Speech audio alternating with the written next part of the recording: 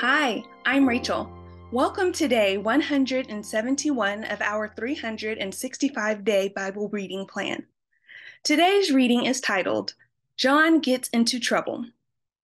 We'll be reading Luke chapter 3, verses 19 through 20, and John chapter 3, verses 22 through 36 in the New Living Translation.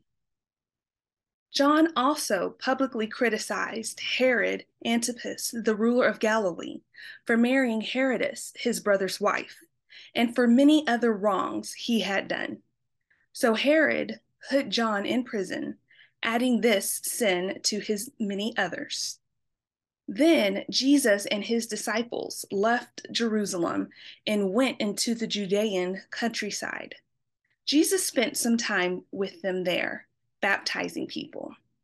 At this time, John the Baptist was baptizing at Aenon near Siloam because there was plenty of water there, and people kept coming to him for baptism.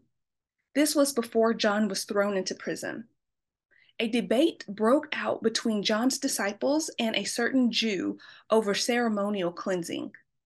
So John's disciples came to him and said, "Rabbi, the man you met on the other side of the Jordan River, the one you identified as the Messiah, is also baptizing people, and everybody is going to him instead of coming to us." John replied, "No one can receive anything unless God gives it from heaven. You yourselves know how plainly I told you, I am not the Messiah. I am only here to prepare the way for him. It is the bridegroom who marries the bride, and the bridegroom's friend is simply glad to stand with him and hear his vows. Therefore, I am filled with joy at his success. He must become greater and greater, and I must become less and less. He has come from above and is greater than anyone else. We are of the earth, and we speak of earthly things, but he has come from heaven and is greater than anyone else. He testifies about what he has seen and heard, but how few believe what he tells them.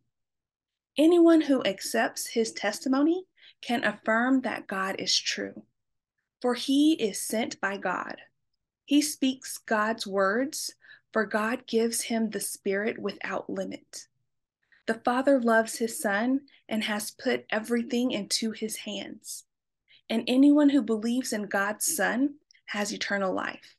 Anyone who doesn't obey the Son will never experience eternal life, but remains under God's angry judgment. Thanks for joining us for today's reading, and remember, everyone has an invitation to sit at Jesus' table. We hope you'll find your story and purpose in God's story.